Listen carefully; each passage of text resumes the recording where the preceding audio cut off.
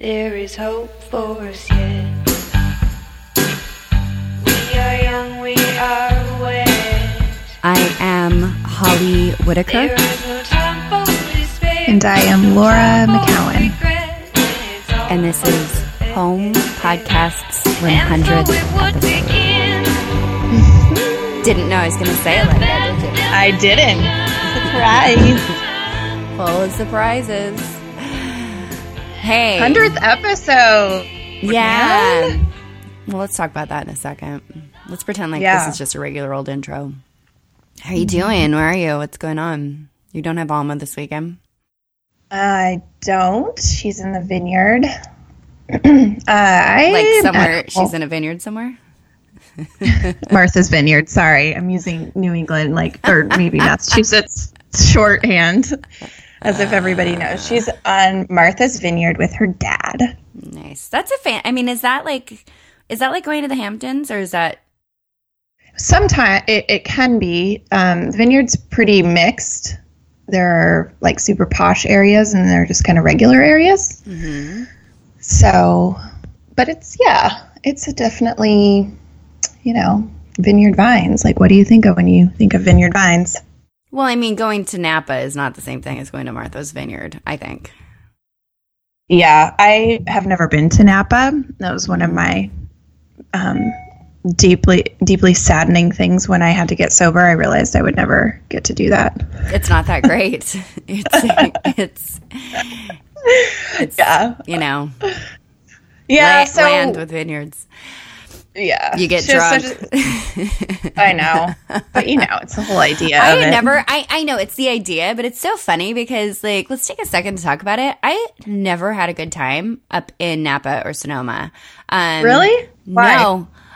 Because I usually got shit-faced, and it was not, it's like, I went wine tasting because I've lived in California. I lived, there's like, always lived around, like I lived in the Santa Cruz Mountains. I lived, near San Luis Obispo, Santa Barbara, and I also lived near, Napa, Sonoma. And so I spent a lot of my 20s going on wine tastings, and, I would always, it inevitably ended up drunk. This one time, my girlfriend and I were at this, we went in with a, vintner, this old fucking man who owned this winery, Domaine Alfred in San Luis Obispo. We went, he doesn't own it anymore. Did we drive by that? Yes. And we, ended up in his hot tub at the end of the night, smoking pot with him, and he tried to fuck us both, and and my boyfriend, I went with different boyfriends. Every time it ended up in a fight, every single time it ended up in a fight or a shit show, and it never was what it was supposed to be. By the time we got to dinner, I was always red and bloated and sick, and I'd spent so much money on wine that I would expensive wine that I thought, I'll take home and I'll just drink this forever. This will be in my wine cellar that never made it past 5 bottles, because I drank it all. So no, it was never good, and it was expensive. I can see that. Yeah, I can totally see that. It's like the fantasy of, I mean, when I actually think about it, even if I was in my drinking days, I think it would have made me anxious, because the point would have been to get drunk. That's why I would have gone. And I would have felt like I couldn't manage. I don't want someone telling me how much I can have. And tasting. It's the tasting word that sounds bad to me. I don't want to taste But wine. you never tasted. You did. You would taste it. But believe me, you got drunk by the first or second. People didn't. Okay. Yeah, so it was not. That's what.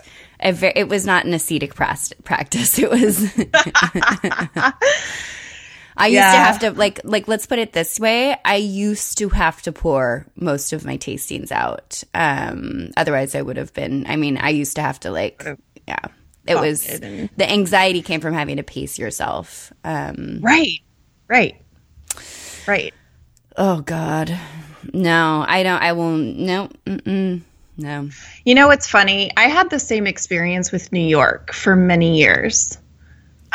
Whenever I went there, the first time I went there, I went with my friend Grant. I was 24, maybe 25, and I got so drunk that I mean, I could rally with my hangovers, but I got so drunk that I was like I think it was alcohol poisoning. I mean, I was bedridden the entire next day, and we went out to dinner, and I couldn't drink. And that happened to me a few times where my head would be spinning so bad that I couldn't lay down or stand up. Right. And I just had to like pace and wait for it to pass, and, shaking and all that stuff. So that was my first experience with New York. And then I had so many others like that, where the energy was so big there for me, and there was no limit, on how late you could stay out, that I just got so sick. Yeah. And it was like that for the first, I would say the first maybe 5-7 times I went there. Yeah. It's really not till I have been sober that I've enjoyed it. Yeah, I know. Well, I think it's the same thing. And I'm pretty the thing is, I'm really sensitive. And so I'm affected. I was affected easily. And also I just couldn't say no, you know what I mean? Like I'd always go out, even against my best judgment, or always have that last glass that I shouldn't have, always against my best judgment. And it was just, New York was not pretty for me either until I got sober. And I just got back from there yesterday, and it's one of my favorite places. I love it. Yeah. I don't even think about it. My first life there was so booze soaked, and now it doesn't even resemble anything along those lines. Yeah. I still get an energy hangover when I go there, though. It takes me a while to regulate to it. But that's not drinking related, right? No. Okay. But it's just, it reminds me of, it's real. The energy, I'm the same deal as you. The energy's real, it's big energy there. Yeah. And I always have to, when I go there now, I have to kind of put on a shield. And it takes me a couple days to sort of come down. Yeah. So anyway. All right. Well, before we get into this, we want to talk about the stuff that's been happening, just because I think it would be a huge disservice if we didn't actually address that some really terrifying stuff is happening in our world. Yes. And so we're recording this on Friday. What is today? August 18th. 18th, right. And we all know that over the last weekend, there was what amounts to a terrorist attack in Charlottesville. And our president has basically equated moral equivalencies between left resistance groups and white supremacy and Nazism and neo-Nazism. And so I think, this, for me, I just want to say this. I tread, and I think you're the same, Laura. I think I speak for both of us. I'm affected deeply by this. I follow this stuff. I'm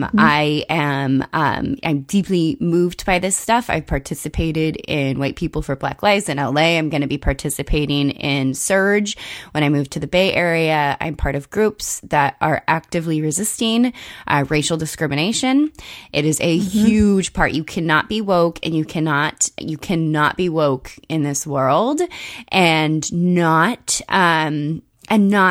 be affected by what is happening around us. And to be clear, this stuff has been happening. Racism did not just resurface. Racism was given an invitation to be seen as it was invited into the mainstream it was invited into the mainstream by the man that we elected president. And so, and when I say we, 53% of white women voted for this man. And so this stuff that's been happening and that we see around us, this did not just happen. Poverty, homelessness, institutionalized racism, the prison industrial complex.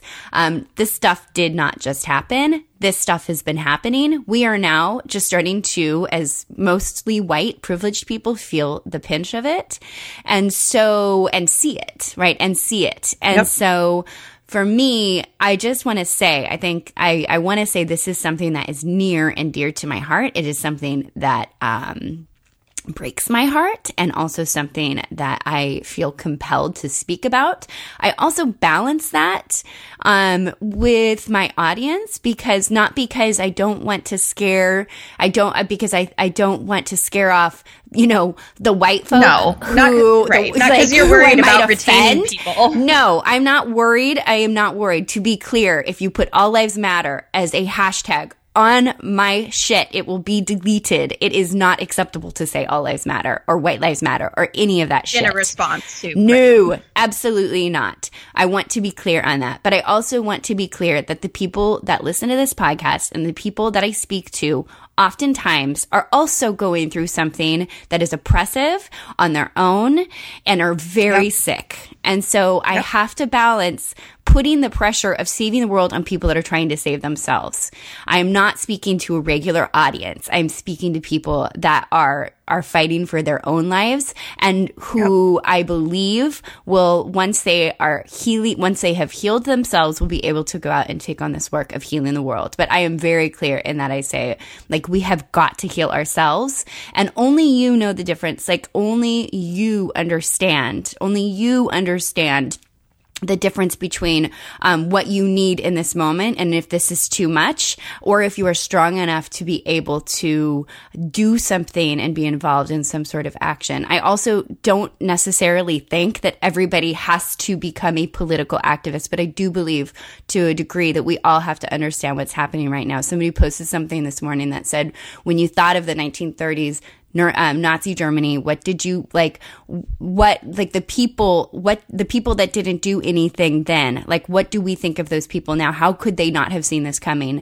And what we are seeing, President Trump is on his way to Arizona on Tuesday at a last minute rally to go and pardon a racist police officer, racist sheriff, and pardon him. He's trying to inflame a division in this country between white supremacists and between and the far alt-right.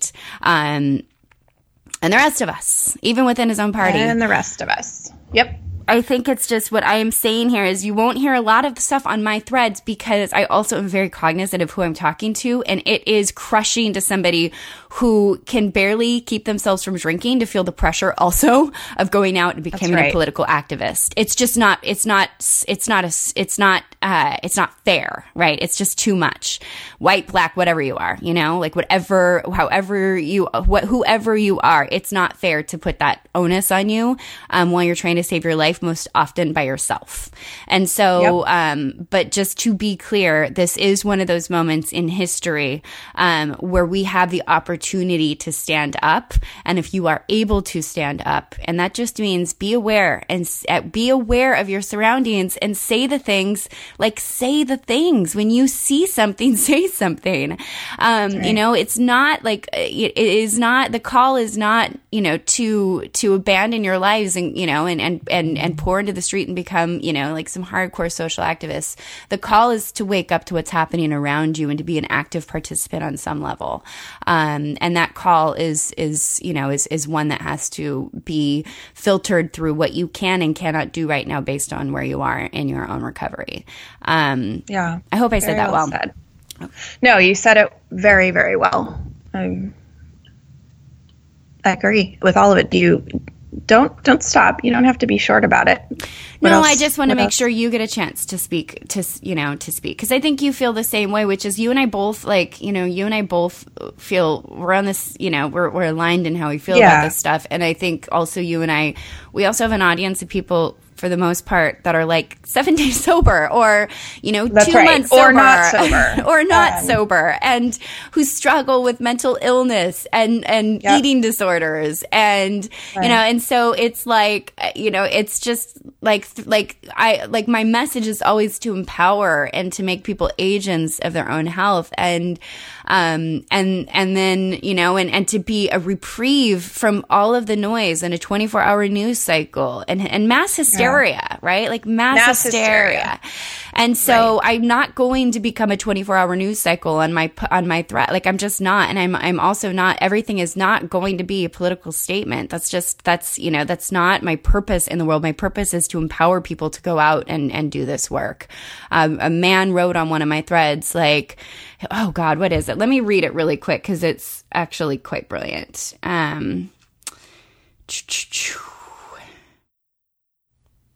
Okay. He says, for all the hashtags okay. And then I got sober. With sobriety, this is a black man, by the way. And he says, and then I got sober. With sobriety came life, and with life came hope. This community, and he means the sober community, continues to show me that we are bigger than anything that divides us. I said the other day, we got sober just in time to save the world. We're the only ones belligerent enough to not give a fuck who we piss off.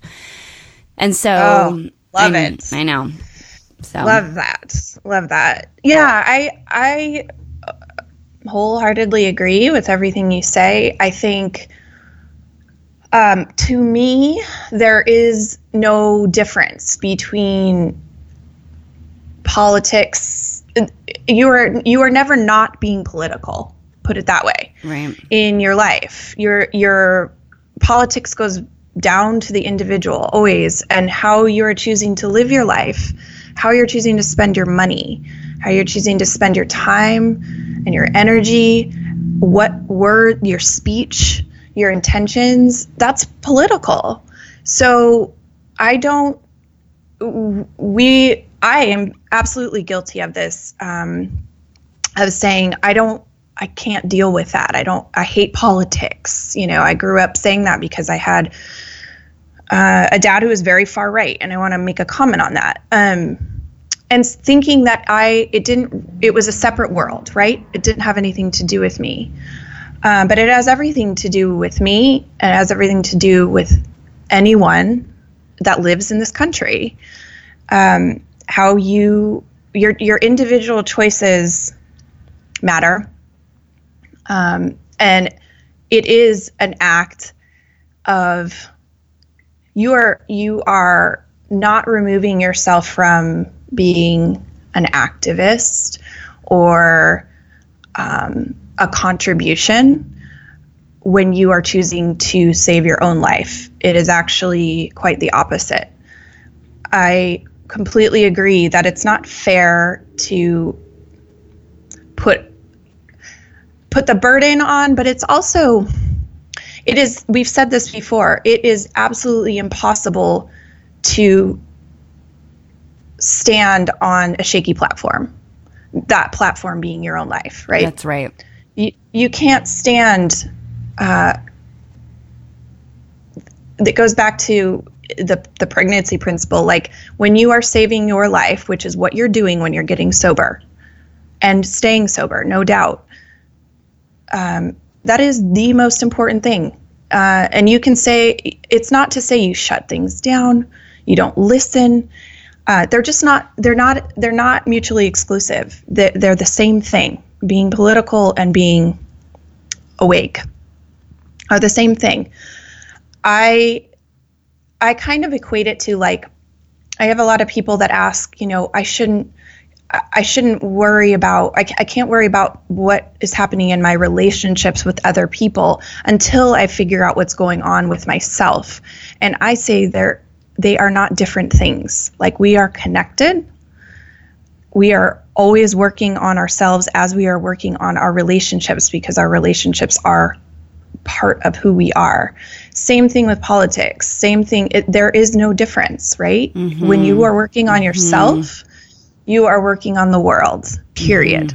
Mm-hmm. And so there is no amount of intention or action that is too small. I get very intimidated by some of when I try to swallow it all, right? Yeah. I have to take breaks from the news here and there. I get very intimidated because I feel like I am very well acquainted and initiated to the interior world inside me. Mm-hmm. I know what to do there, right? Yeah. But when I start to extend too far out, I don't know what to do anymore. That's right. And so you have, like you said, the edge of that is up to each individual person. That's right. And to be clear, it's listening to a 24-hour like news cycle is not political activism. Like just consuming the information that's going on and getting upset about it, and then going to that's not helping. That isn't being aware of it and taking in a certain amount, being educated. Being educated, there's a very big difference. That's right. Mm-hmm. That's right. And I would really love to ask our listeners to share with us useful resources on getting educated. I don't think we have enough of that. I do have a syllabus for white folk that like I do actually have a really great resource that has like probably I think about 50 articles. So how about this? You'll post yours, I'll post mine, and we'll ask. Like we want to hear on this because I think, one of the best things that I've read this week, one of our friends and listeners and people that are, she's in our Facebook group, and she posted something and said like, people want to, like, this type of thing, and what Trump has created is splitting. It's what we do when we are afraid. We split into good and bad, right and wrong, right? Mm-hmm. And we aren't educated about what these groups actually are. So she said, like, hey, see if you can name the 3 leaders of the alt-right. Like, can you name them? And can you list at least 1 or 2 bullet points from each of the primary groups? Vanguard America.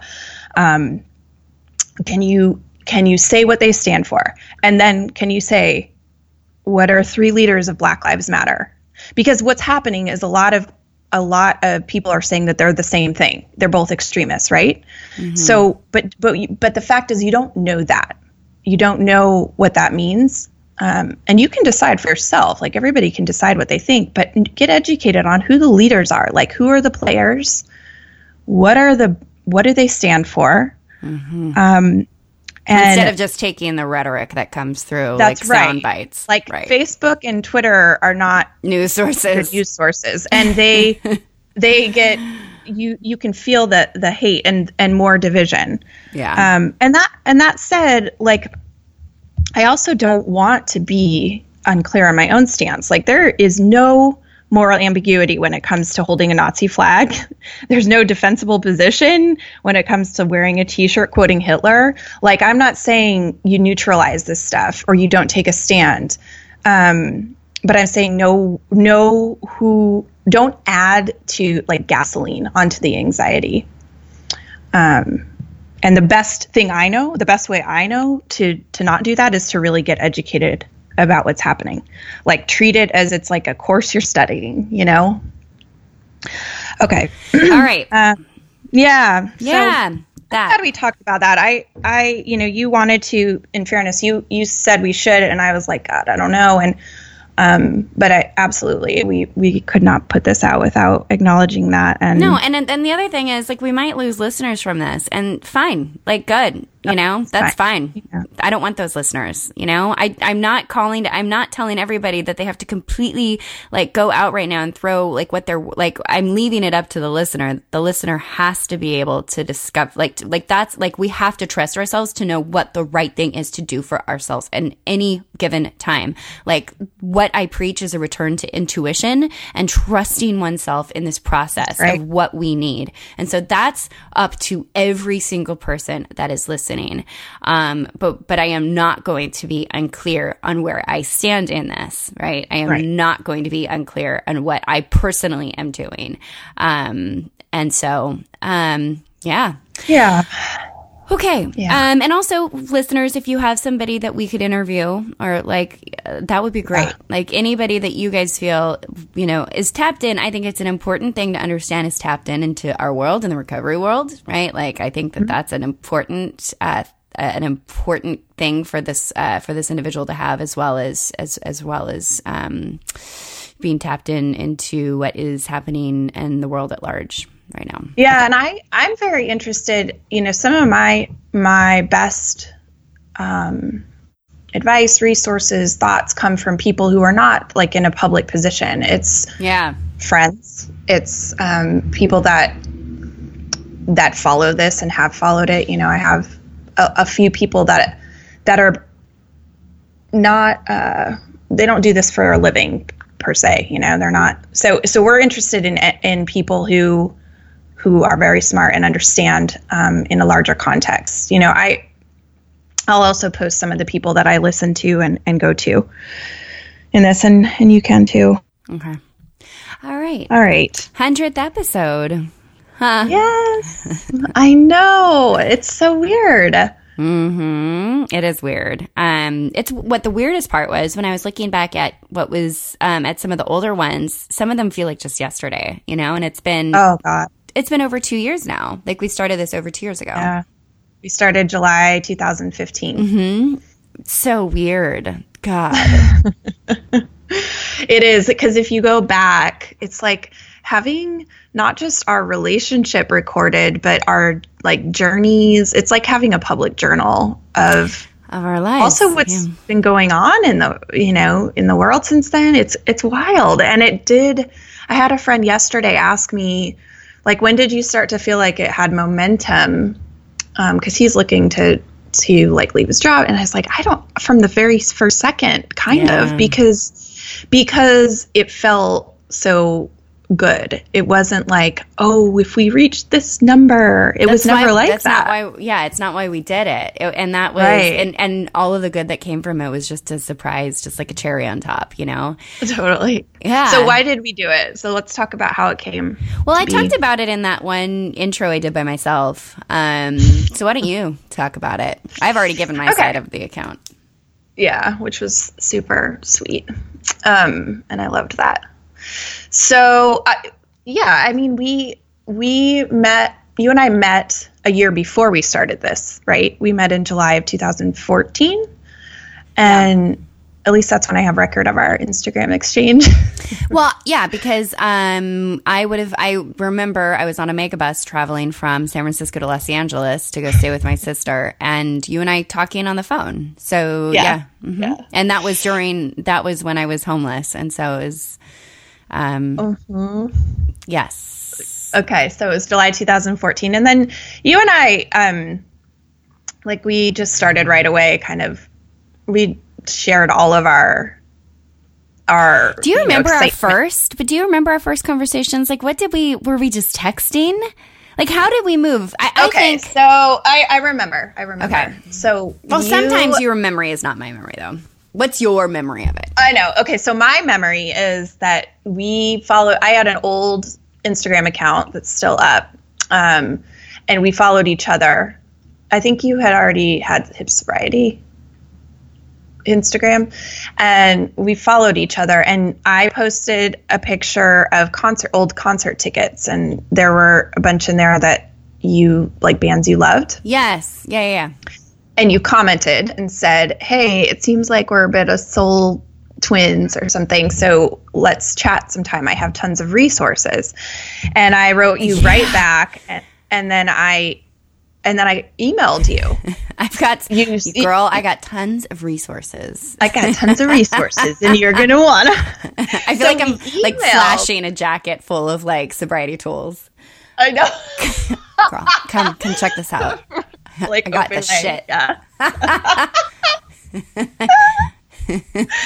Look at what I got. I got you some meditations over here. And I wasn't sober yet. I wouldn't be sober. Yeah, and I remember this. Like, what you're talking about. I remember that whole concert ticket thing. Okay, but I'll fast forward to, like, our first exchanges. So then we emailed. Like, right away I emailed you, and I was like, hi, it's Laura from Instagram.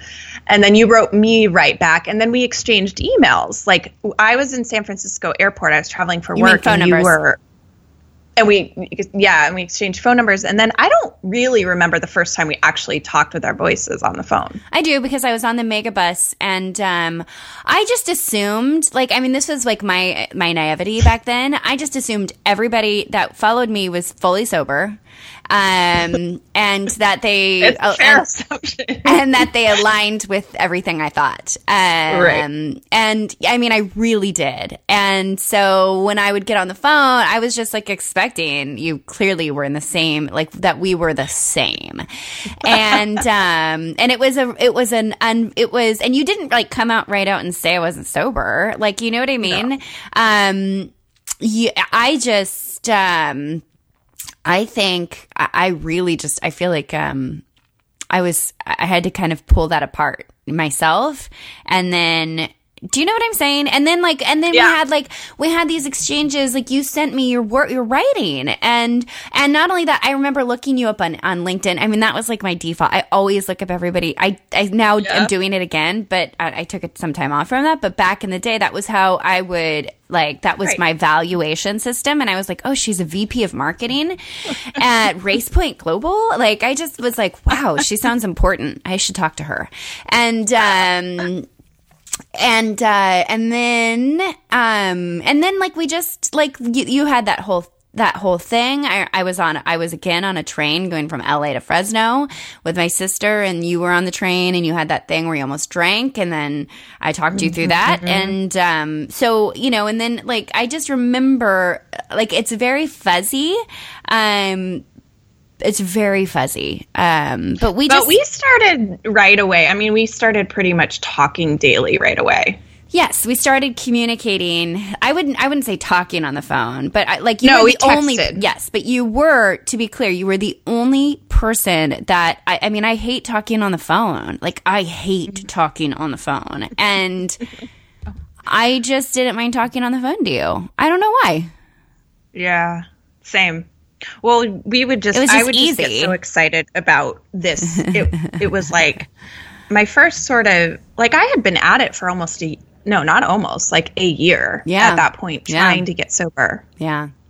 And it wasn't that I was like, I had been at it, you know, and I had been thinking about it, and I had been writing about it, and I had been struggling, and I had like started to put on my sober shoes, you know, but I kept taking them off.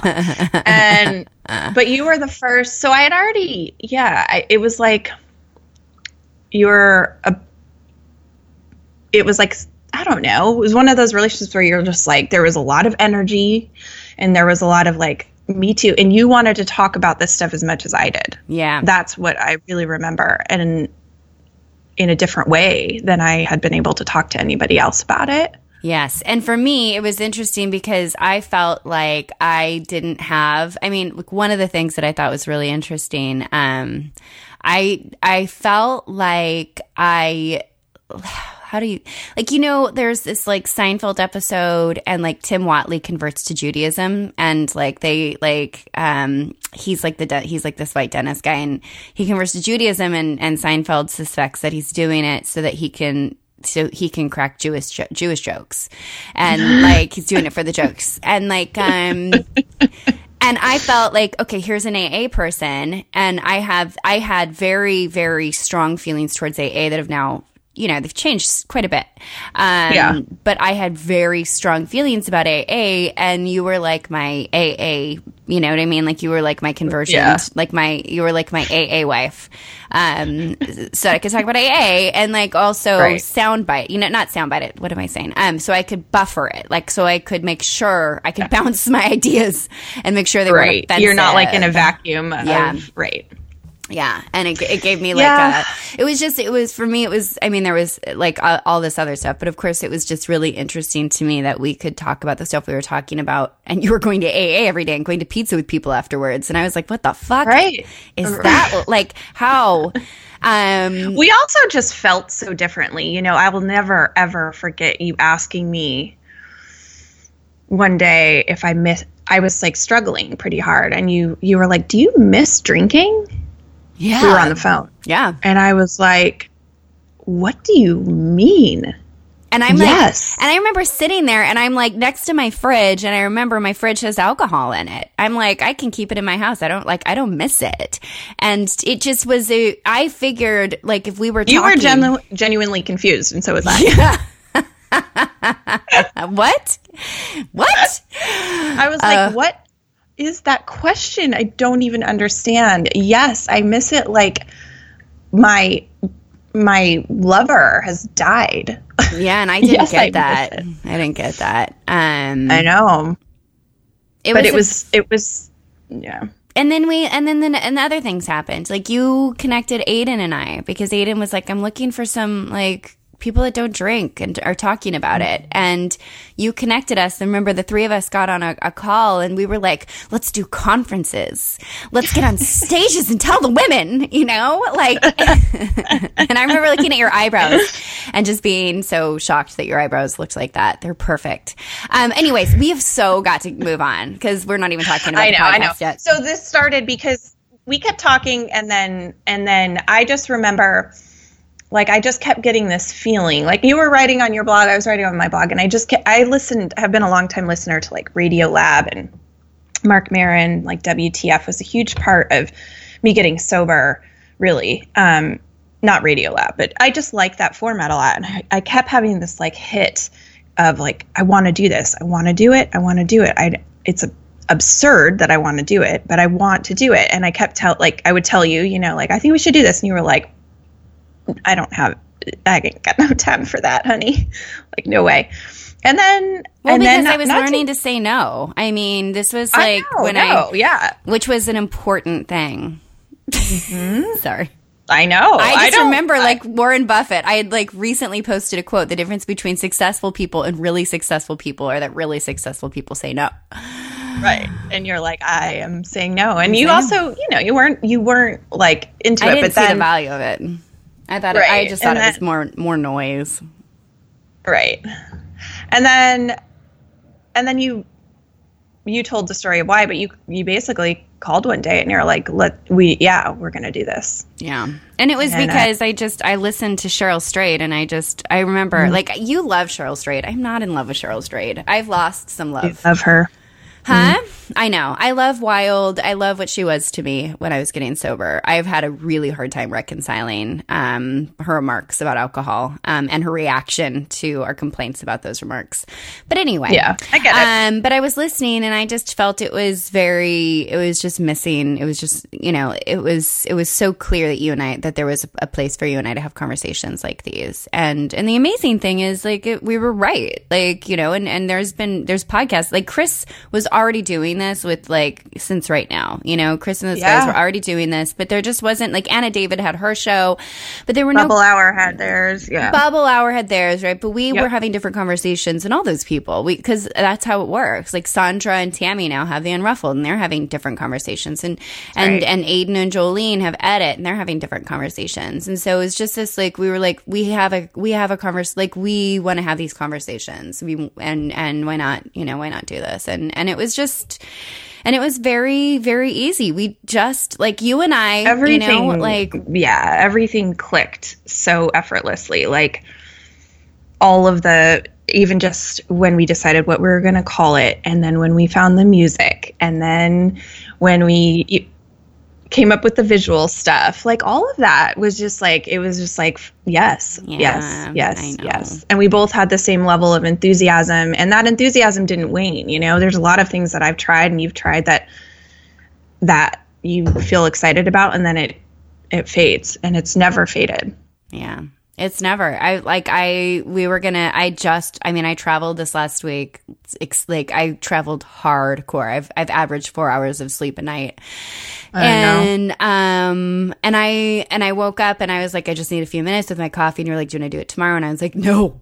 Like, I want to do this today. Yeah. When we took that break, I missed it. I think we'll always do this. And it's not for, like, ratings or glory or money. Clearly not for money, because we don't make a fucking penny. I'm like, do you know something I don't know? Because all the glory and the ratings we have and all the money we get. No, it's because it's a lot of fun. And it feels necessary. Even when it's hard, it's like joy. There's a lot of joy in it. I was kind of thinking, instead instead of going through, like, I really want to talk about how you and I have changed over the last couple of years. Like, we have some questions that we want to ask, and we want to talk about our favorite episodes. But I so want to just, like, talk about, like, who we were when we started. And, like, how, I just, like, from your own recall of how you were and my own recall of how I was. And then I really want to talk about, like, the significant things that have happened to us in the last 2 years as we've been going through this. Can we flip it and say I talk about how I see that you have changed and you talk about... fuck yes. Fuck yes. Yeah. Let's do that. That's more fun. And then we'll do... and then I think we each get to, though, personally talk about what the biggest changes that we've... Like, the biggest themes and the things that we've seen changed. How about we say, like, the top 3 things we've seen change in our own personal lives in the last few years that have, you know... Okay. All right. Do you want me to talk about you first? Yeah, and I think we should just list our, like, at the end, we'll say that, like, our a couple favorite moments, because there's some I just want to... Oh, for sure. For sure. Okay, how I've seen you change is, I think in the beginning, can I just be brutally honest? Yeah. Okay, you're so much less of a mess. And, like, that sounds awful and hard, but, like, when you and I, like, this was the thing at the beginning. This is why I couldn't figure you out, because I felt at the very beginning of this, you were, and it's not even saying you're less of a mess. It's just saying, like, how about, like, let's put this in a much more positive way than saying that. Like, you're so much tighter as a human being. You're so much more integrated as a human being, and you're so much stronger. But when we first started out, one of the things I couldn't, like, I don't think I knew, right? You didn't just say right out, I'm still drinking and I'm struggling. No. You know, I figured that out because you called me drunk, right? Like, to me, that was a shock to me because I did not know what you were going through. Like, I did not know it. And so there was a facade of, I've got, like, I am fine and everything is together.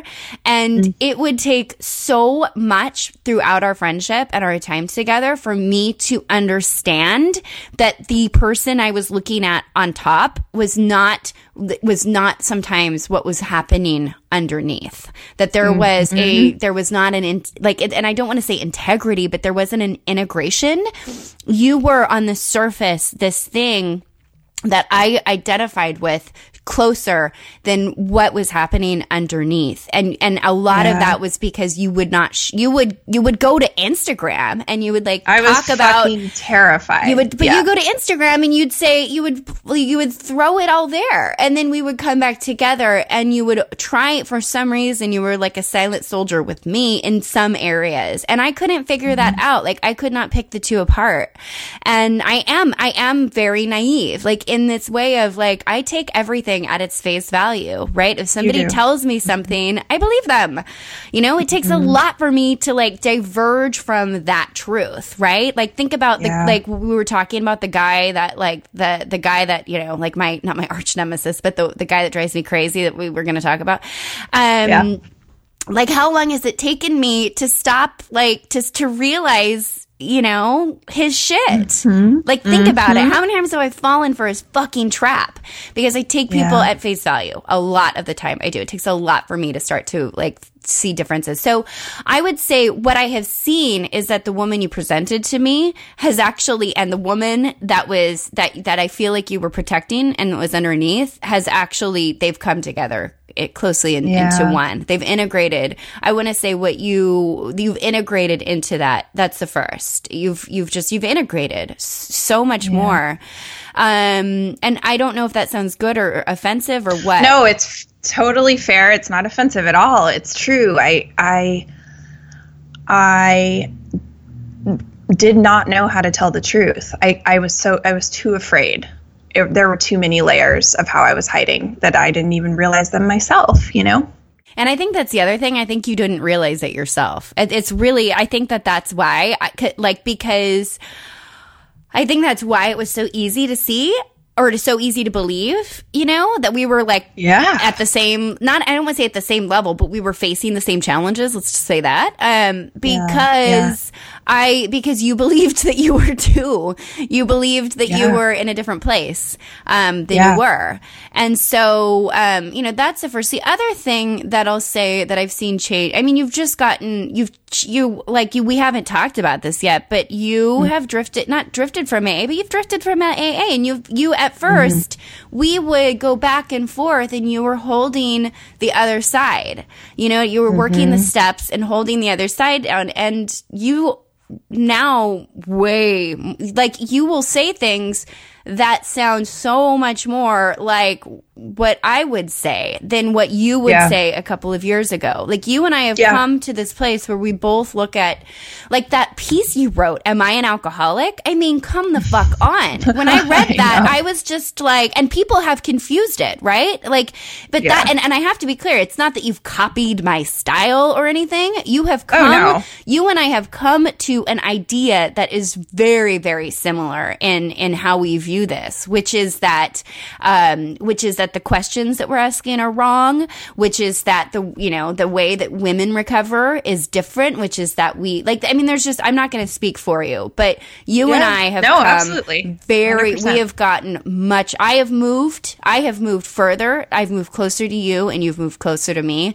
But I will say the biggest thing that I've seen change in you, is your truth, your truth. And also you've just gotten much stronger. And it's been really ugly sometimes. Like, like that letter you wrote, like that, that was really hard and really ugly, right? Like for me to swallow that. But it was the letter I wrote to you.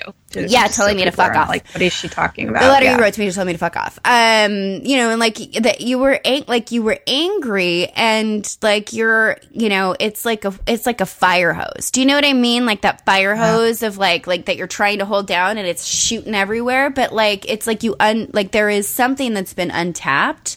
That I've seen untapped that's really it's still volatile, but and it's marking its aim, and then I mean you've just grown up, like I have. It's hard not to grow up, in the work that we do on ourselves, and so I mean, those are the main things. Quitting your job was a shock. I always knew you would. That was, obviously you quit your job in the last couple of years.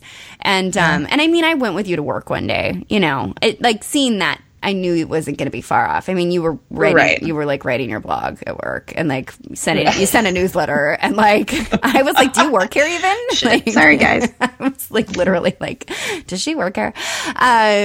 But it was, that was a big shift, right? Like, clearly that was a really big shift. And, I've seen you spread your wings and grow your roots and, come into your skin and, come into your voice and also change a lot of your positions and not dramatically, but, I could go on. I could sit here and list, I could list hundreds of things. But I'll say those are the biggest ones. No, it's all. I think it's interesting to hear. It's not like surprising in any way, but we've never really done that before. And I would say, just a commentary on changing my positions. Like, it's all the integrate. It's all because of the integration. Like what I really believe versus what I needed to believe or wanted to believe. It's just getting closer to what my actual truth is, right. and how that changes over time as we change. Right.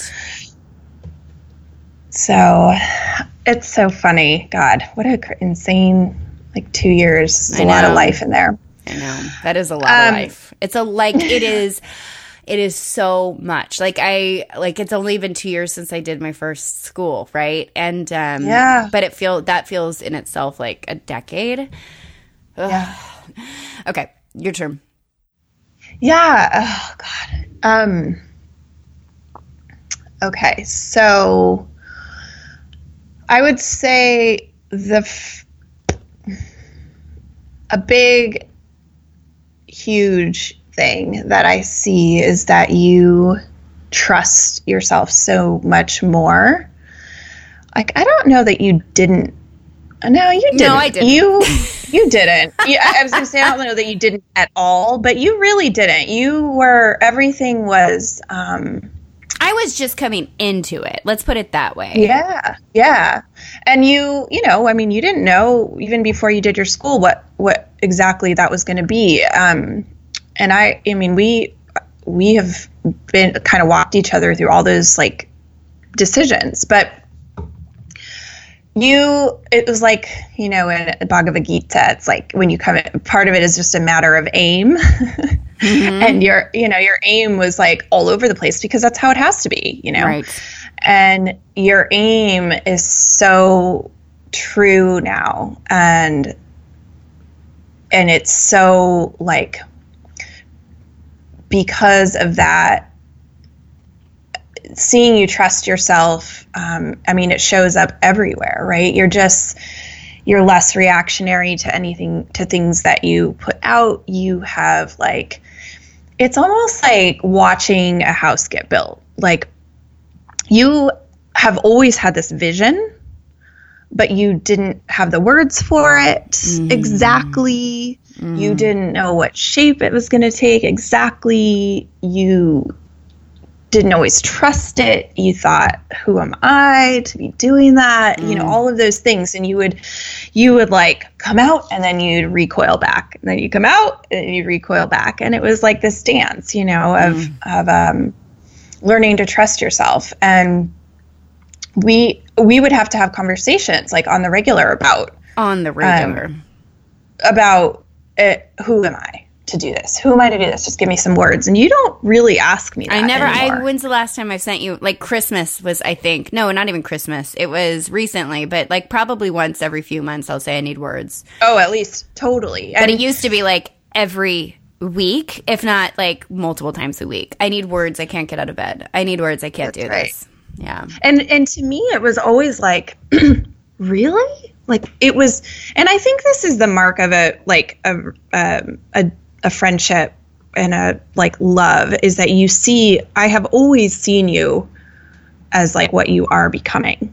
It was like so inevitable to me and so obvious that I would oftentimes I would be exhausted by you asking, because it was like, you're so far away from what the reality is of who you are. And at the same time, totally understanding, because I have gone through that too. Right. Well, that's the same as you. That's a very good way of putting it. It's exhausting to see you not step into your power and to see you so differently from where I see you. Yes. Right.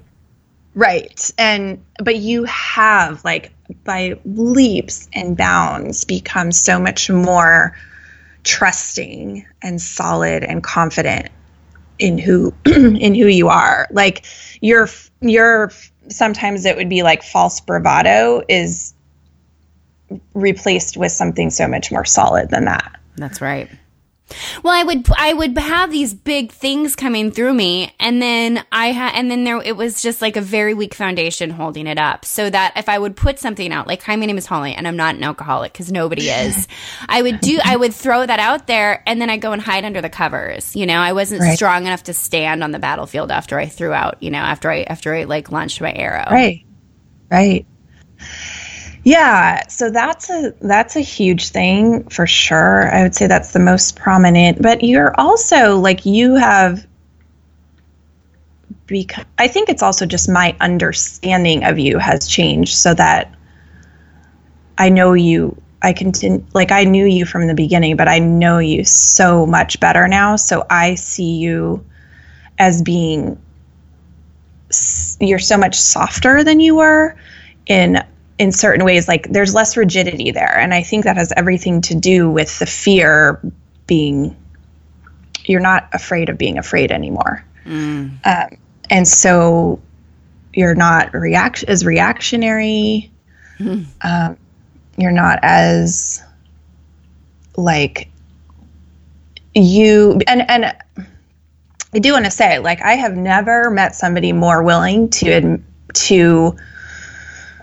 admit their own shit and to work on it, like to truly work on it. I've never met anyone with that. And I think I have a good amount of that, but you far surpass me in that. And I think you just become more like that. You know, it's not done out of a place of, it's less coming out of a place of like self-hatred and shame now. It's just like,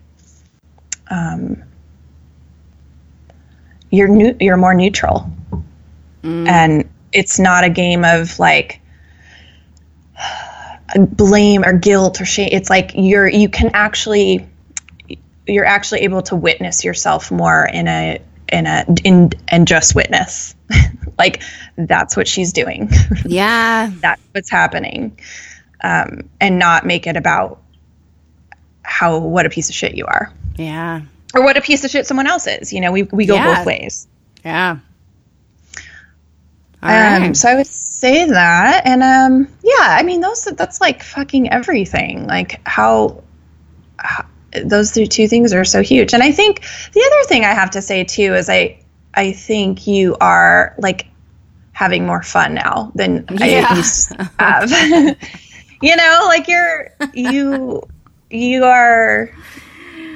Oh, I hated my life. Like, it was too hard. It was so, whenever Gabby Bernstein, and she's not the only one. There's so many guilty motherfuckers out there that say, if you're not having fun doing what you're doing, you know? Become the happiest person you know. Right. Like, oh my God, Marie Forleo, get what he want. Like, no. Like, but there are literal, in Miracles Now, like, in Gabby's Miracles Now, she says, there's one of the things that she says, and it's like, if you're not having fun, you know, like doing what you're doing, like you should be having joy while you're doing all the work. There is no joy like there was no joy for so long, and I don't think there could have been. I was slogging. I was fucking slogging, and I still am, but I'm at a place now where I can't, where I'm not so, where I feel more confident, right? And I can have more fun now that I'm more confident in what I'm doing, you know? But like, when relax into it a little bit, like you can relax into it, and it's like you're not moving any slower, you're actually moving faster because you've slowed down. But that is like not a place you can get to with your mind. You have to go through the fire. Oh God. But I used to read that shit and I used to feel guilty about it. I used to think like, what's wrong with me? How am I not having, you know what I mean? Like, I just used to think there was something wrong with me because I wasn't being joyful as I was working, you know, at Starbucks for the fucking 20th hour in the day, you know, writing my about page for the 10th fucking time, you know? Like, why am I not happy? Well, isn't this the dream? No.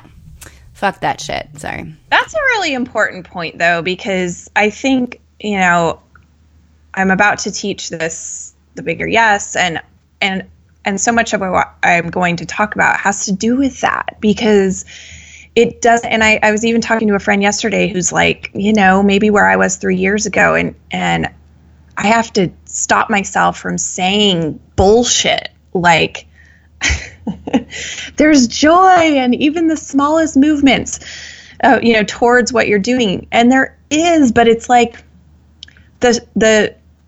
it can feel so, it's 100% sometimes fear. It's not like you can't see it where you're going because you've never been there. It's so far out of your imagination. And I think what we have been able to do for each other is to see that, like to hold that place where I know you're going and you know I'm going. Yes. You know? Yes. And to hold that for each other. Well, it's until the other person could. Yeah, I think that's such a brilliant way. I was always so shocked by how much you believed in me. I think I was, and like how much you could see it. You know, I was just that still blows my mind. But it's the same as like, I mean, I just like I can't. When you get caught up in shit, like yesterday, just that one thing, you weren't caught up in something, but it's just so easy to see. Like, what if it is not about you writing your book? I don't want to hear about it. Like, just stop. Like, you are a fucking novelist, you know? Like, you are a writer. So right. Yeah. Yeah, totally. And I used to tell you, like, I'm not like a super ultra complimentary person towards everybody. I'm not like gonna blow air up your ass. Like, I'm just not that way. But I had no doubts about you, like none. about what you were capable of. And I still don't. And even when I was so livid at you, it would be like, yeah, Holly's going to change the world. I fucking hate her right now. I'm mad at her, but I love her and she is going to change the world. And she already is. It's like, I've never doubted that. And it's really, from my perspective, so heartening and it's such a joy to like witness. Well, I think it's just so clear that you and I were made, MFEO. Like, I just think that we were really MFEO. I've never heard that. I mean, like sleeping for Seattle or sleepless in Seattle. MFEO. I do feel like that we were really gifted to each other to help each other navigate like some important, like our important work, like our work. I feel like without a doubt, the deal. So as Ida calls it, soul contract. All right. So 100th episode. We've talked about how it came to be. How we've changed. Well, how do you feel you've personally changed? Like, how do you feel like for you personally in the last 2 years? What do you think like the biggest changes that you've witnessed in yourself have been? Yeah, I would say very much what you said, the first point you said, like feeling integrated. I didn't even know how full of shit I was. I just didn't know. I had been trying to be one thing on the outside and actually being that, like really successfully being that, which is terrifying, and being something else on the inside. And I didn't know how far apart those two worlds were. And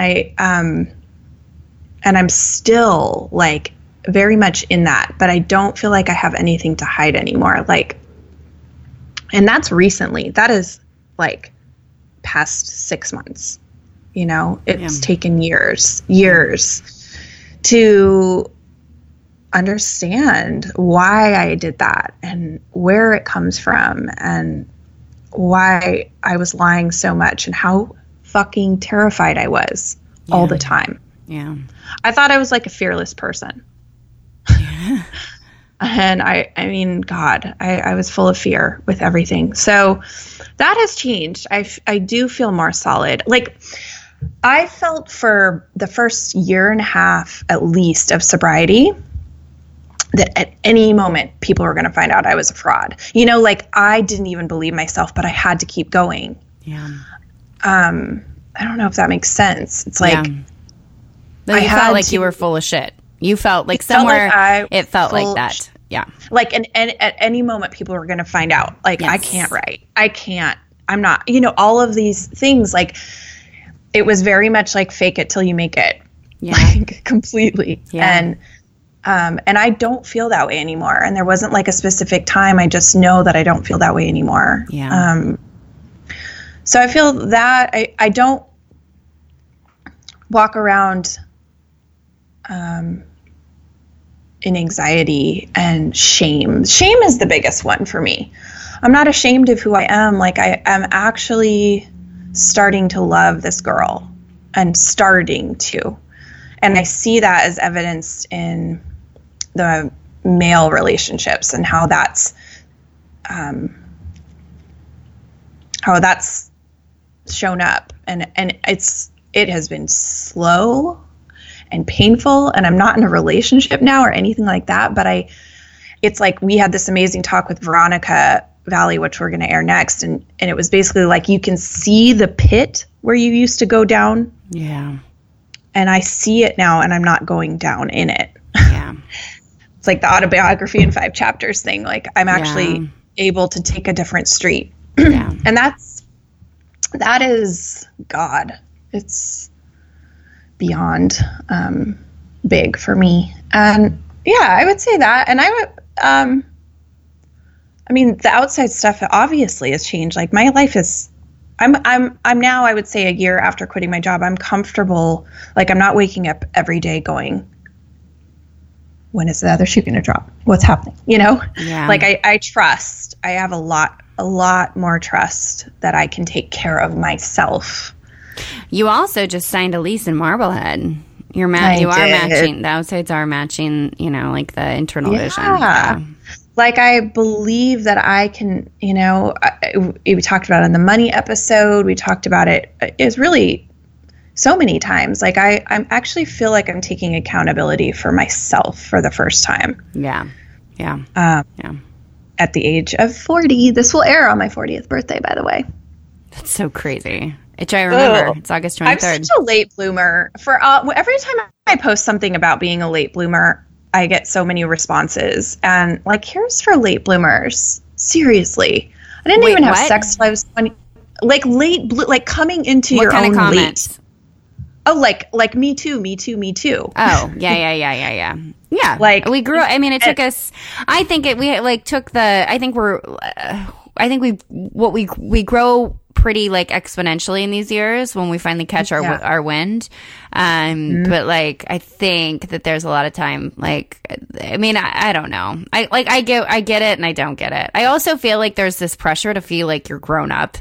Like, I am not, I still am, I don't think I'll ever be grown up in, like, certain ways. Do you know what I mean? Yes. Because I don't want I look at what I wear outside in the world every day and I'm like, I'm still a child. No. I feel like a child. No, I dress like a teenager. I really honestly do. And I never, like, I just don't, for me personally, there's just stuff I was like, I sometimes have to remind myself, like, I'm 40, like I am.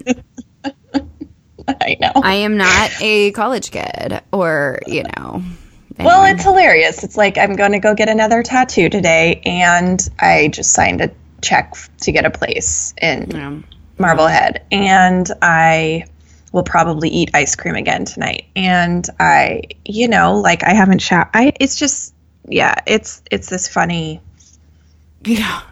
paradox of, like, not growing up at all and totally growing up. Yeah, it is. What do you see in yourself? I think a lot about what you said it's pretty resonant. I do feel like I'm not afraid of speaking my opinions and standing up for them after I speak them. I don't, I much more understand who I am and the power that I have. It's in my voice, it's in my bones. Like it feels. I'm not doing, I don't know. Like, I don't know. Yeah. Just got this cute idea, Like, I don't feel like I have that false bravado, like, which I would feel often. I felt the things, I would say. I've always felt the things. Like, that's no, like that. But it's a matter of being I'm a container for the work I'm doing now. That's right. With men, it's complete, like, we started this in July 2015. One of our first episodes was on dating. I just remember, like, I was dating Luca when we were thinking about the name, like the date, like the weekend we were thinking of the name, was the weekend that I felt like things had really turned for Luca and I, and, like, we'd had that talk, and then I wrote that XO Jane article, and I got, and then he stopped basically seeing me, I think, because of that. I don't know if you remember. Do you remember that? Like, I sent it to him, and he didn't respond for 3 days, and because he read the comments, and then he said, I don't think we should. Anyway, no, so I think, the dating thing is a really good metric because I went to Italy and I lost my mind with, between, like, David and Francesco and Luca, and, like, I just, like, I lost my mind, and then I came back and I went and I sat down with Leah, my therapist, and she said, she was just like, when you came into Leah had been my therapist when I was trying to quit drinking, and she said, you would come in here and you would say, you wanted to quit drinking. And she said, do you, like, you're in this addiction thing with men. Do you want to quit? And I laughed. I was so smug, and I was like, oh no, like, I'm still getting off on this drama. Right. And, there's just, like, I cannot even fathom. I know that, like, how, like, for me, it's very impossible to think of going up somewhere and drinking. It's just an impossible thing. It's an impossible thought. Totally. It is not my normal. And it's the same now. Like, I went out on a date was it a week ago? About a week ago. Yeah. A week ago. Yeah. And the guy, it was a great date, but he didn't follow up the next day, and we'd already had a conversation, and I liked him, and we'd already had a conversation about the importance of follow up and follow through. Yeah. And, and he didn't text me after our date. even though we'd agreed to see each other again in a couple of weeks, and I was like, I know my standards now. I know that is like, I am not afraid to actually say, I have this standard, and this standard requires that somebody that I'm interested in actually acts like they're interested in me. Whereas before, I would have been like, why doesn't he like me? What did I do? You know what I mean? And like wondering how I might like assault him, you know, with my words to like, you know, and so it's just, I know, it's so different. Plain, oh my God. I am so much like, that's one of the biggest ones is I am just not like, I am just not the same girl I used to be when it comes to men. And I have so much, like, I never thought I would have respect for myself when it came to my inner. I never thought I would. I thought it would always be the place where I would be a child. And I do not feel like a child anymore when it comes to my interactions with men. And I also know my worth when it comes to interactions with men. And I think that that's just a good reflection on the whole of how I feel about myself, because I do feel that I have an extreme amount of self-worth, and I do believe that comes across in the words that I say. I'm just much more solid, and the ground I walk on is much more solid, and I do feel like I'm a container for all the things that I want. I've grown up, you know, just to be very clear. So and one of the best ways that I checked in with that was with, you know, when we went through our thing, I just you know, like, I know I'm grown up, and I also know there was a very real thought of, oh my God, I'm going to have to do this by myself. And knowing that I could do this by myself, that I would live. Like you didn't want to, but you could. I could do it. And, it was just, you know, you're right. There's a reactivity that's, you know, the fire is not gone, but the reactivity is just not there. So yeah, God, that you know, what happened with us was so monumental for me, for sure, in showing growth also, you know, like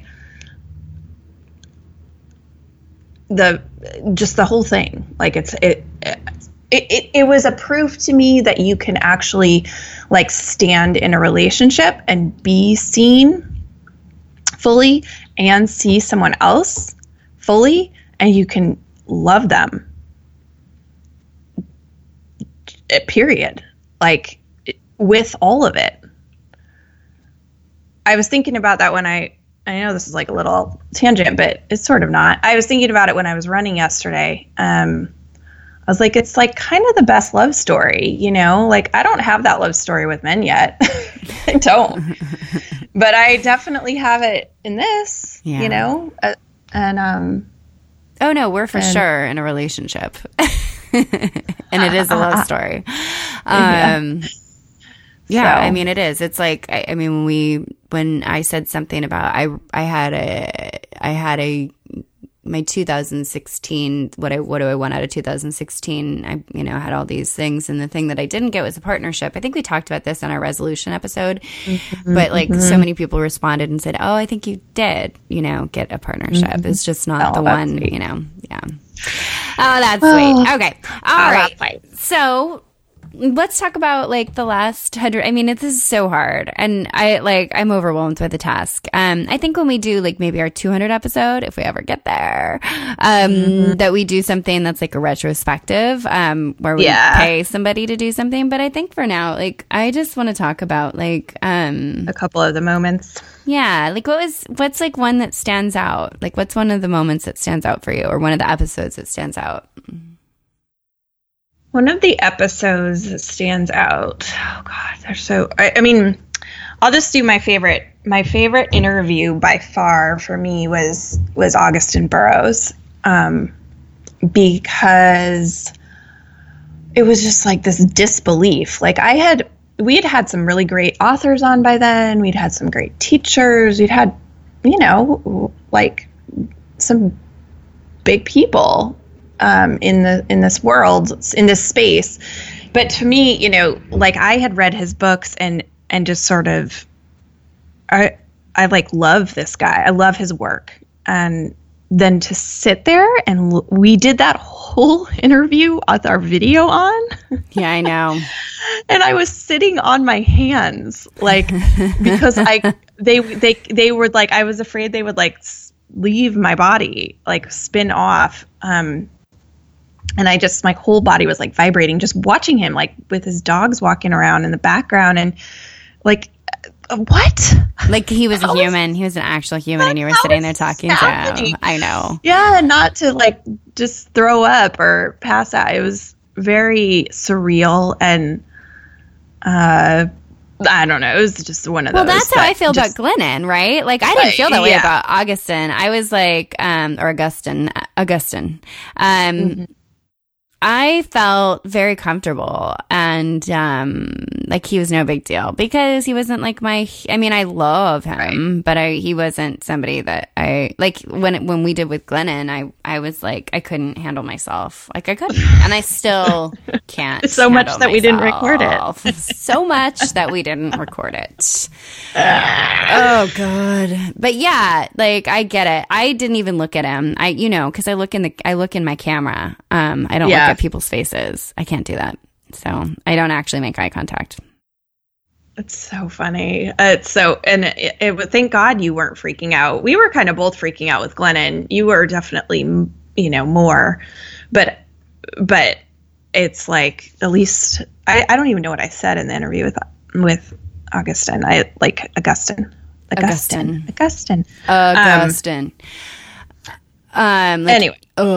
Yeah, mine was Melissa Febos, like for sure, hands down. It was, I mean, like Glennon was amazing. It's not saying that like the people that we've interviewed, because we've been so lucky to interview who we've interviewed, but my favorite by far was our talk that we had with Melissa. I was so in love with her in that conversation, and it was, I mean, I could talk. It went on for so long, and I could have talked to her forever.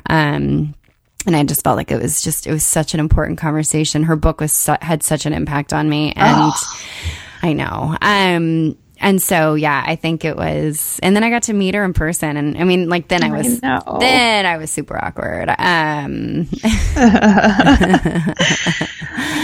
Yeah.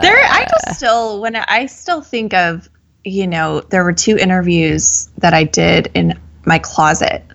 One was with Rhea. That was a really big deal to me too. Yeah, it was a big deal. Of course Rhea, it was. Rhea. Yeah. She and it sounded terrible. Oh, her background noise was awful. Yeah, and we had to cut out so much. Do you remember how many edits we had to do? Yeah, because she was like, "Oh, I didn't really want to say that. Don't want to say that. Like, God, you guys got me to say everything." We had to, and I was the editor. Then I had to hack that shit up. Oh yeah, God. Oh my God. I was like, I kept on saying, nope. Like, I mean, she would, I'd send it to her and be like, please don't have any more edits. Please don't have any more edits. Please don't have any more edits. Please don't have any more edits. And it was so funny too, because she talked about Elizabeth Gilbert the whole time. Like, we should have known. Like, every story tracked back to Liz.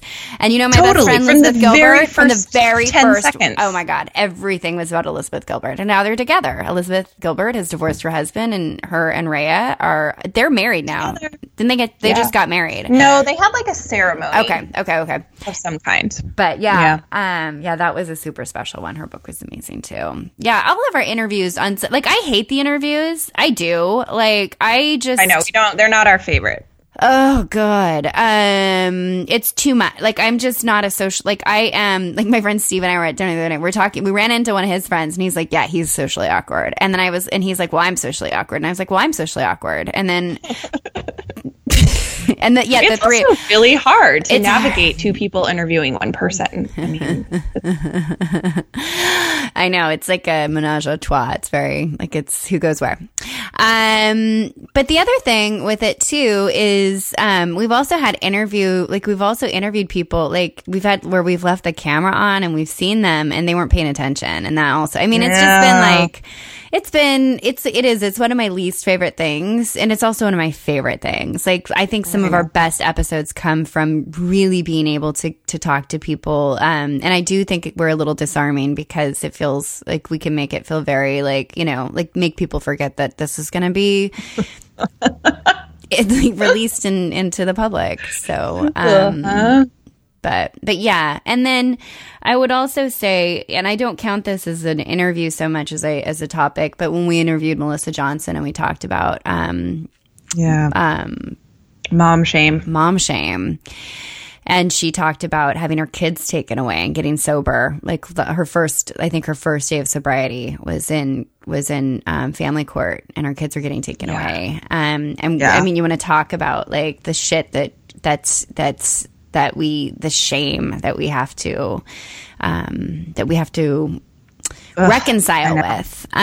We did those back to back, right? We did like shame, and then we did mom shame or something. All the things that we were personally ashamed of, and that was when you talked about Alma. And we just really like there was just a I don't remember how the Melissa part came up, or how I came to really understand that she, I can't remember exactly what it was, but we interviewed her right afterwards. I think she emailed us after that or something. I don't know. Well, I know I championed it, because you've not wanted to go, like you've for very good reasons have been, like somewhat hesitant to go down the mom stuff, just because the mom stuff is really hard. And I pushed for it. Yeah. It's the most painful, and I really pushed for it because I think it's so important for. Oh God. Yeah. It's so important to talk about. But yeah, that was one of my favorites, because Melissa, I mean, only because Melissa is so brave, and sharing that story. I think it's probably one of the bravest acts I've seen in all 100 episodes. I agree. I think that was, yeah. I agree completely. Has there been anything like super surprising? Oh my God. Like, I think that the most surprising thing is how much we've decided to talk about. I was surprised when we renamed the episode from Justin's to Narcissists. I was surprised when you were willing to talk about your relationship with Justin.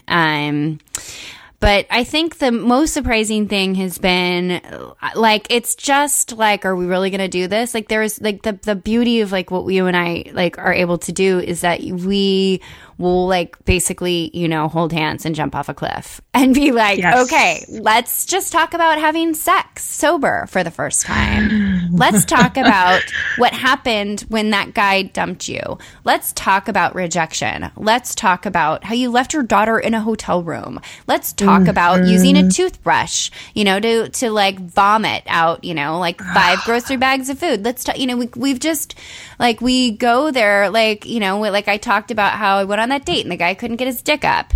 And like, and I was just like, am I going to talk about this? Like, yeah, I'm going to talk about this. I think it's always just like, I'll have that moment. I'm like, okay, yep, let's do this. Like, let's just talk about it all. Let's talk about our family. Let's talk about like our sex lives. Let's talk about like, vaginitis. Let's talk about vaginas a lot. Lots of vaginas. Yeah. Let's remember why that guy. Why are you willing to do that? Because that's the kind of person I am. I've always been interested in shocking people. Like when, I mean, it's just, is it the shocking that you like or what? Yes. Yeah. Well, I just think that personally, I've always like, I don't understand why, like I do not understand why certain things are okay and certain things are not okay. I don't understand. I just like, God, how do I say it? I don't know. I mean, I always have pushed the envelope. Let's put it that way. Within my family, I have always pushed the envelope. I've always said the things. I've always, like when I was 6, I asked my grandma why my grandpa divorced her. I'll never forget that. Yeah, you were that kid. Yeah. Like, I just am like, why are we not talking about this shit? And even more so since I became, like, I do believe that, like, I wrote this piece. It's one of my favorite pieces. It's called, We're Not the Martha Stewart Generation. Like, our task is not to like, there was when I was growing up, I did believe, like, my cousin who's like, she's older. She's in her 50s. She's kind of who I modeled myself after. She became an accountant. She lives in LA, lives in Pasadena. They drive Volvos and Porsches. She has a big, beautiful home. She has a huge gourmet kitchen. I just always was like, I'm going to grow up and marry, an oil exec like she did. And then I'm going to subscribe to, Real Simple and I'm going to. That's so weird. But I did. I thought that was the ideal. I thought the ideal was like having, was what she did, which was she learned how to gourmet cook. She always hosted family things. She had a big home. I thought that was success. And so I think success is very different now. I think success is being able to be in with our brothers and sisters and not have these barriers of truth, like these wear these facades around as if we are the things we present ourselves to be, as if we are this, like, it's just such a bullshit thing, and it keeps us sick, and it keeps us stuck, and it keeps us separate, and it keeps us thinking that like we are inferior, superior, and all sorts of shit. And so I just like, don't you feel like you almost have you just can't anymore? Oh, I just can't. I just allergic to it. Cannot. I cannot. I tolerate being around extended family. I tolerate it. Because I go back into that where we're not talking about anything. Nobody talks about anything. I know. And so I tolerate it, but I do not congregate where we are comfortable living within the lies that present so well. I don't go to those places anymore. I don't hang out with those people anymore. I can't stand it. And so I don't have any problem talking. Like, I want to push the envelope. I am constantly and consistently thinking of how can I make people uncomfortable with like, what is it that I can talk about that will make people uncomfortable, or what is it that I can say that most people don't like. I'm like, I talk about, like, I don't wear deodorant anymore. Like, why? Like, it's such a stupid thing to think about, but like, why can't I talk about why I don't wear, like, why can't I talk about the fact that I kind of stink sometimes, like, what?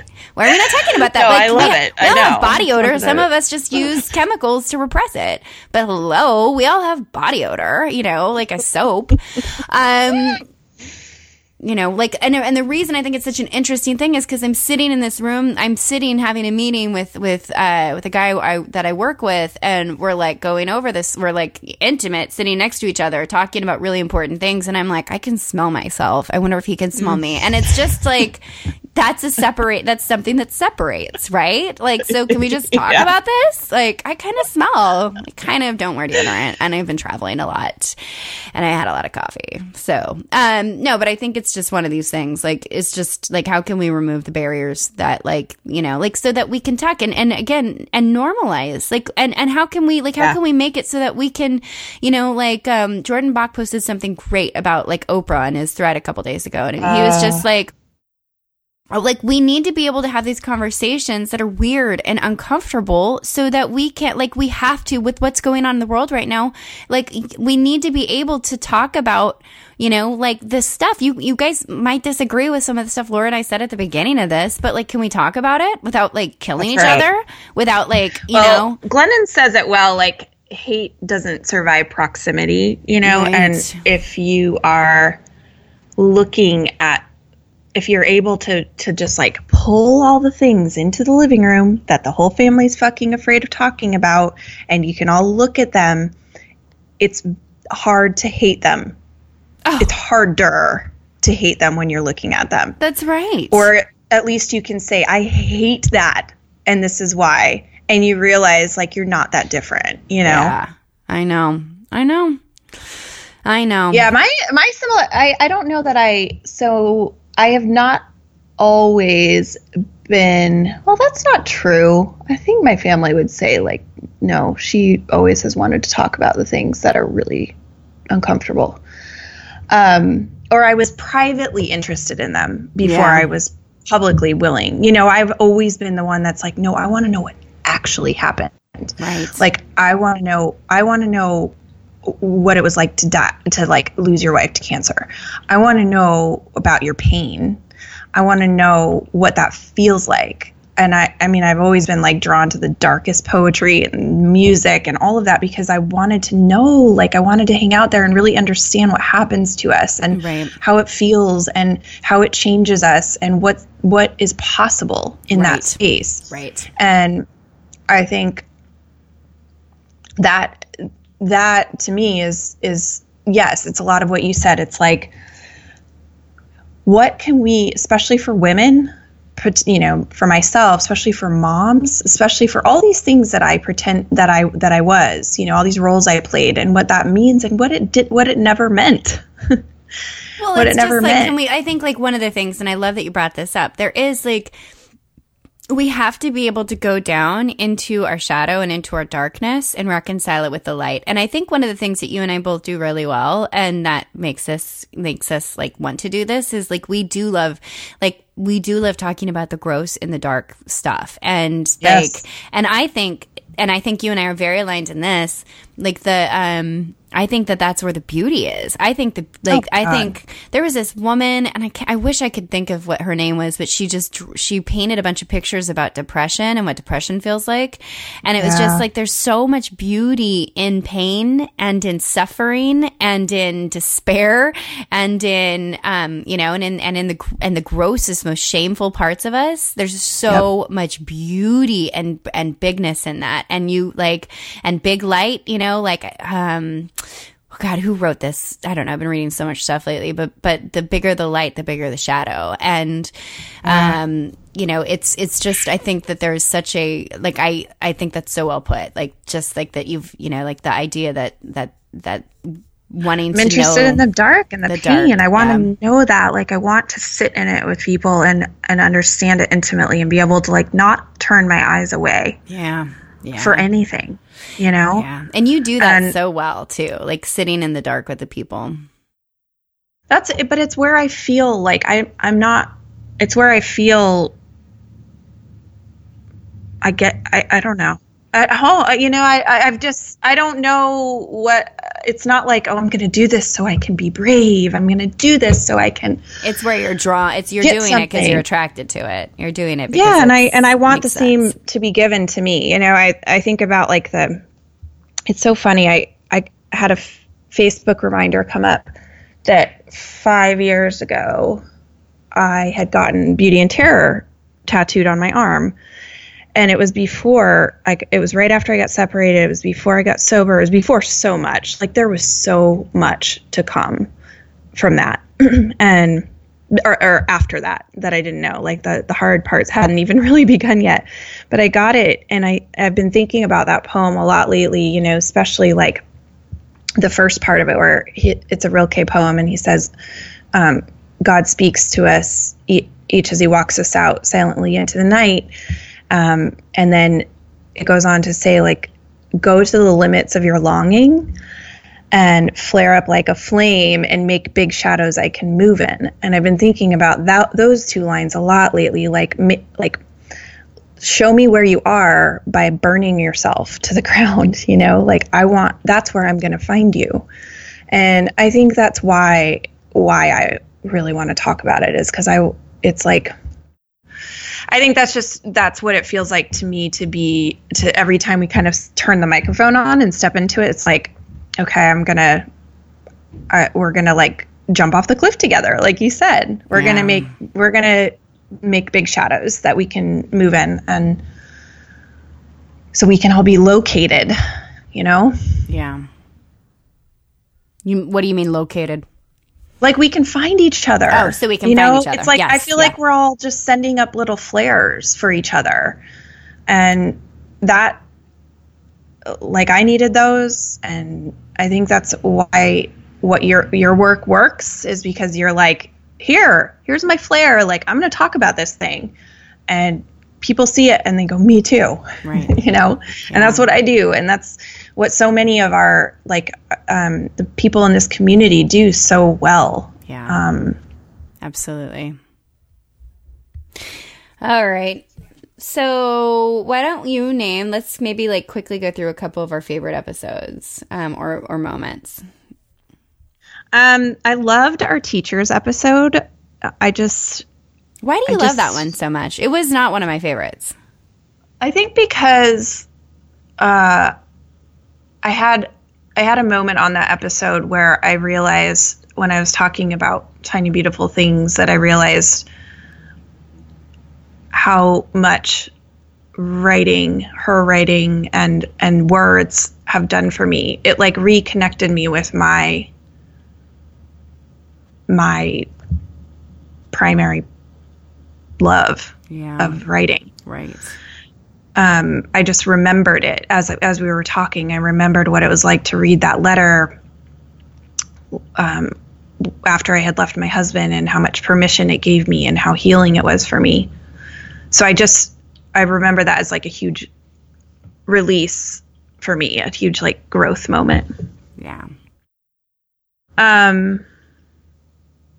Another, I have to say, having Rob Bella on the first time was like I don't know, connecting with him and his work and having him on has been a huge part of my path. Like he's a go-to for me on a daily basis. Like I don't listen to all that many podcasts, and I don't, tune into very many people consistently, but I tune into him consistently, and I really just, I don't know, I aspire to sort of hold myself in the way that he does. Mm-hmm. I don't know, it was kind of, it's not one of my favorite moments, but it was like a meaningful moment. Like the first time we recorded together in DC. Well, it's the only time we've recorded in the same room. No, that's not true. We've done it twice, but we recorded in DC. It was the first time we'd met on that trip, and I was so sick. And we recorded Relapse Part 2, and I just remember thinking, like,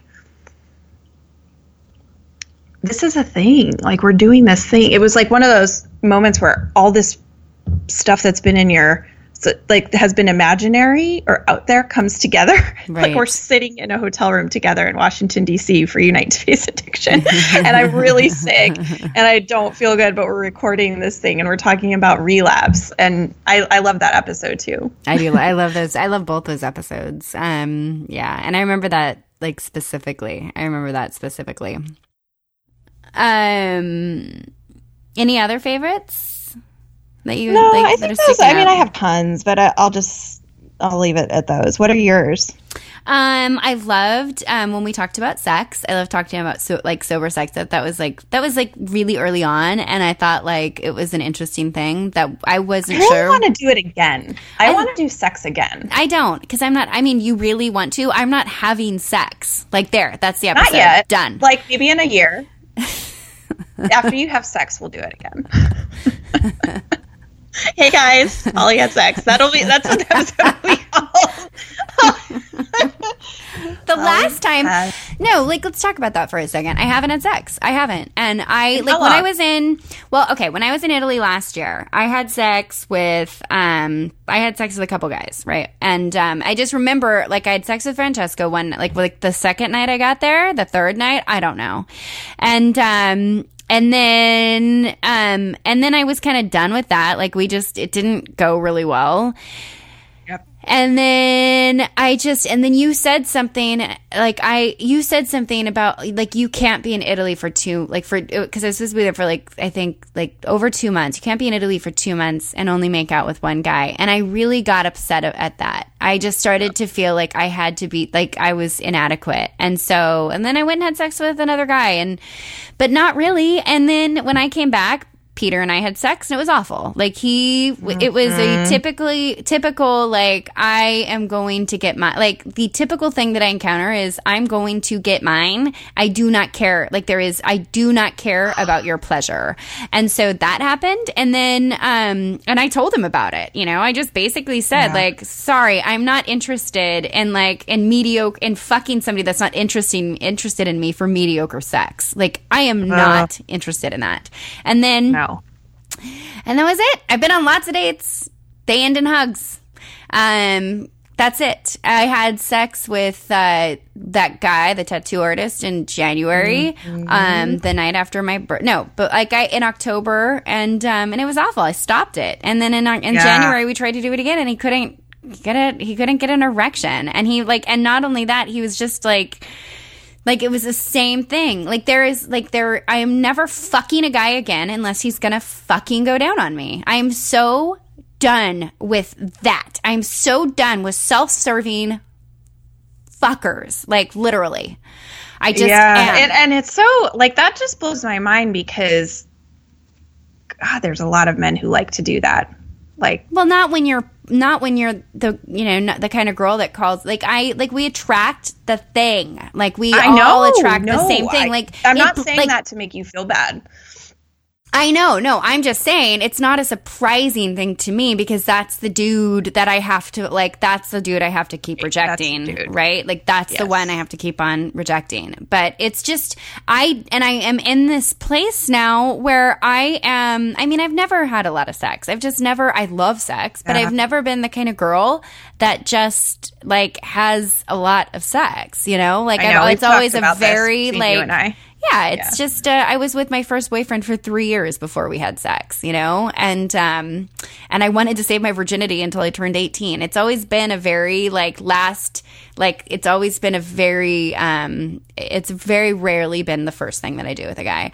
But now I'm in this place where I feel like it's just impossible. I really honestly feel like having sex is like it's an island. I can go out I'm about to go out and ask for millions of dollars to fund my company, and I find that to be like easy compared to more possible to having sex.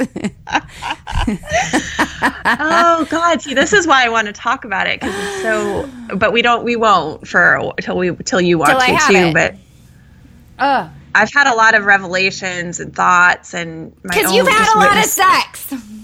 But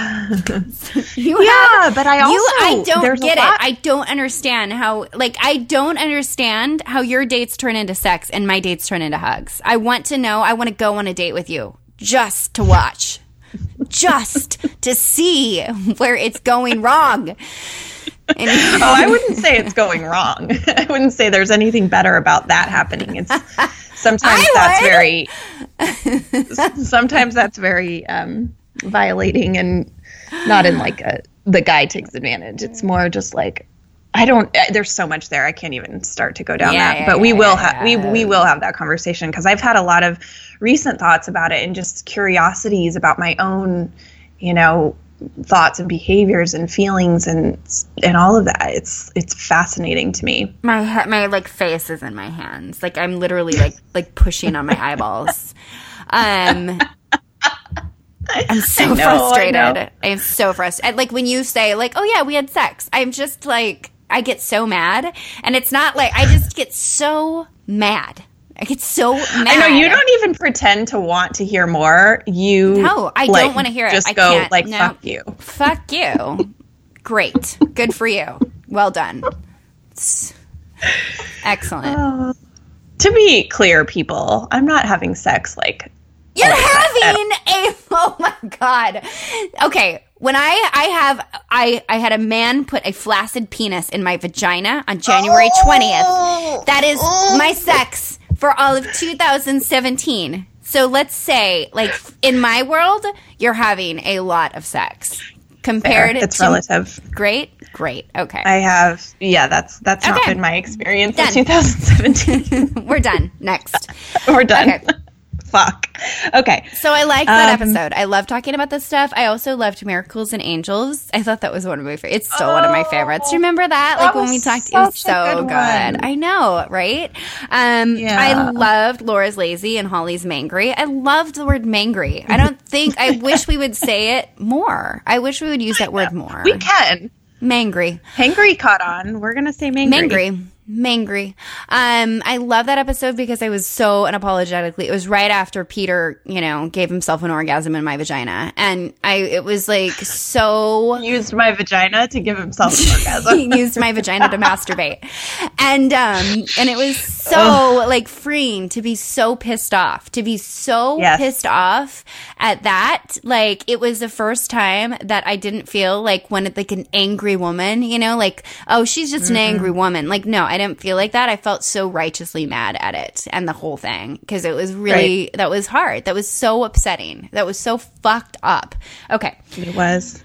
I love other people's drinking because I love talking about people judging other, like, sober people judging drinkers. Yes. What else? We could do that one again too. There's so much more on that. There's so much more on that. What else do I have here? I loved Uncool. I thought because I think not drinking is so cool. Oh my God. I know. So I love talking about that and it's the best cover art we've ever had. Oh my God, right? Yes.